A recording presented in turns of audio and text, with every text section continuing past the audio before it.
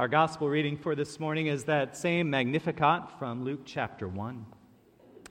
In those days, Mary set out and went with haste to a Judean town in the hill country, where she entered the house of Zechariah and greeted Elizabeth. When Elizabeth heard Mary's greeting, the child leaped in her womb, and Elizabeth was filled with the Holy Spirit and exclaimed with a loud cry, "Blessed are you among women, and blessed is the fruit of your womb. And why has this happened to me, that the mother of my Lord comes to me? For as soon as I heard the sound of your greeting, the child in my womb leaped for joy. And blessed is she who believed that there would be a fulfillment of what was spoken to her by the Lord."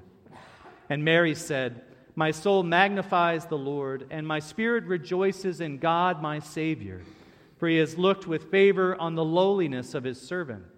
Surely from now on all generations will call me blessed. For the Mighty One has done great things for me, and holy is his name. His mercy is for those who fear him from generation to generation. He has shown the strength with his arm. He has scattered the proud in the thoughts of their hearts. He has brought down the powerful from their thrones and lifted up the lowly. He has filled the hungry with good things and sent the rich away empty. He has helped his servant Israel in remembrance of his mercy, according to the promise he made to our ancestors, to Abraham and to his descendants forever." The word of the Lord. Thanks be to God. And grace and peace to you from our Lord Jesus Christ. Amen. So I want to start a petition because Mary just never gets the credit or the attention that she deserves. You know, in the 4 Sundays of Advent, 2 of those Sundays are John the Baptist. And then John the Baptist rolls up again just when you've preached the best John the Baptist sermon that you've got. He rolls around again for the baptism of Jesus and the season of Epiphany. John the Baptist gets all of this attention, and Mary, who did all the work of Christmas, gets one little Sunday that we have to have one service for because it's too close to Christmas. So I'm starting a petition to have more Mary in the lectionary. More Mary. All right. I'll start an online petition and send you the link.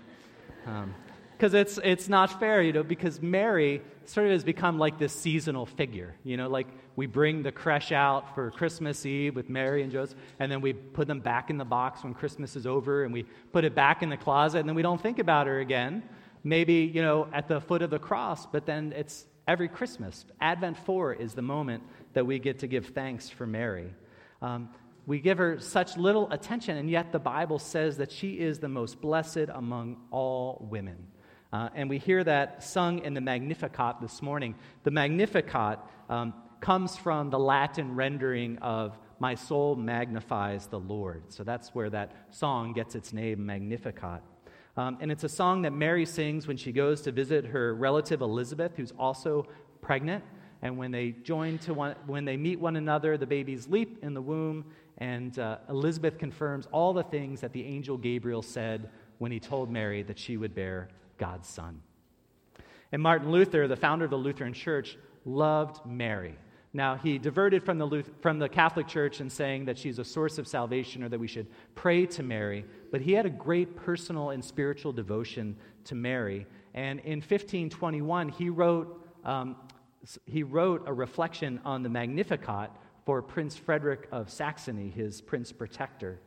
And in this essay, he writes that it's important to commemorate the saints like Mary because they are examples to strengthen our trust in God and our faith by reason of the great grace bestowed on them without their worthiness for the comforting of all people. He goes on to say that Mary should be the foremost example of the grace of God precisely because of her most distinguishing feature in our gospel lesson, her lowliness. He writes that Mary ought to incite all the world to trust in this grace and to love and praise it, so that through her the hearts of all people should be filled with such knowledge of God that they might confidently say, "O Blessed Virgin, Mother of God, what great comfort God has shown us in you, by so graciously regarding your unworthiness and low estate. This encourages us to believe that henceforth God will not despise us poor and lowly ones, but graciously regard us also according to your example."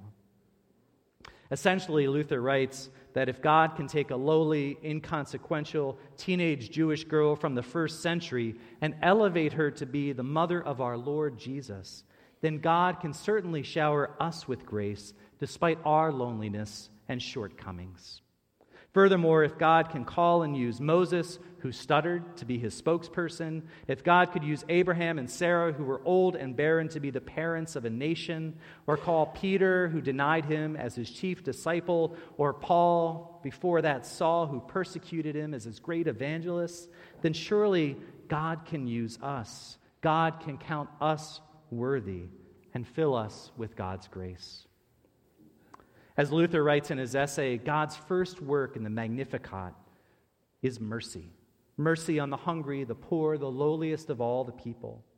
That is demonstrated in his choice of the lowly Mary to carry and give birth to Jesus, a lowliness and humility best exemplified in this song. For even though she is called blessed by the angel and then by Elizabeth, she does not sing a song of herself, but a song honoring God's grace. Speaking of Christmas, a couple years ago at Christmas, I was given this book, Our Lady of the Lost and Found, by the Canadian author Diane Chamberlain. I get Canadian authors for Christmas from my Canadian side of the family, so I think they're telling me something. And this book is really lovely, and it's a fictional account about how the Virgin Mary appears in Chamberlain's living room one day, wearing a blue coat and white tennis shoes. And she asks if she can stay at her house for the week. Mary says that she's worn out from traveling all over the world for festivals and feast days, and she needs a break. And the experience is a revelation for the author about her own faith and her own relationship to God. And she writes this: "For all these years, I have thought of doubt and faith as mutually exclusive opposites. Also faith and reason, faith and despair, faith and fear. I had thought that as long as I still had doubt, I could not have faith. For all these years, I had assumed that God did not want to hear from me until I had resolved my doubts and vanquished my uncertainties. But that Thursday night in April, with the Virgin Mary sleeping in the room next door, it suddenly occurred to me that I was wrong. Maybe this endless internal monologue need not be a monologue at all. Maybe it was meant to be a dialogue. Perhaps for all these years, I could have been talking to God. Perhaps that night, when I thought I was thinking, really I was praying. Maybe I had been praying all along." She says, "Perhaps it was more important to ask these questions than to have the answers. Perhaps God was just as interested in hearing my doubts as anything else. I finally understood that I was being changed forever by asking the questions in the first place. I finally understood that my uncertainty and my doubt were gifts that made me the perfect candidate for faith." What I love about this passage, which seems more like a confession than fiction, was that the very thing that she perceived as detrimental and damaging and contrary to faith was the very thing that made her faithful, her doubt and her questions. And so it is with us. If the life of Mary and the lives of saints show us anything, it's that God can use our failures as well as our successes, our needs, our doubts, our inexperience, as well as our strengths. We receive God's grace not by what we do, but because God is gracious, and God is loving, and God is compassionate, because Jesus gave his life for us first in the manger and then on the cross. We are justified through faith and faith alone, and that is what Mary, in her lowliness and her humility, demonstrates for us so powerfully. Another thing I find remarkable about Mary is that she had the audacity to believe that God had indeed chosen her. When the angel Gabriel appeared to her and gave her this incredible news, at first she was afraid, it says. And the angel said, "Do not fear," and told her of the promise of bearing God's Son. And she said, "Let it be with me according to your will." Mary was lowly and humble, but she was willing to receive the gift that God gave. God chose Mary that day, and God has chosen you and me. God has chosen us to be instruments to carry the love of Christ into the world. In the Orthodox Church, Mary is often referred to as the Theotokos, which is translated as the God-bearer. And we are the God-bearers of Christ too, each of us in our daily lives. We are bearers of the holy in our homes, in our work, in our commute, in our neighborhoods, in all the things that we do. Of course, we don't carry Jesus physically in our womb, but we carry Christ in our hearts, and just as Mary did, until the day of her death and beyond. Like Mary, each of us has been made pregnant with God's grace. And God has chosen each of us, not in spite of our lowliness, but because of our lowliness.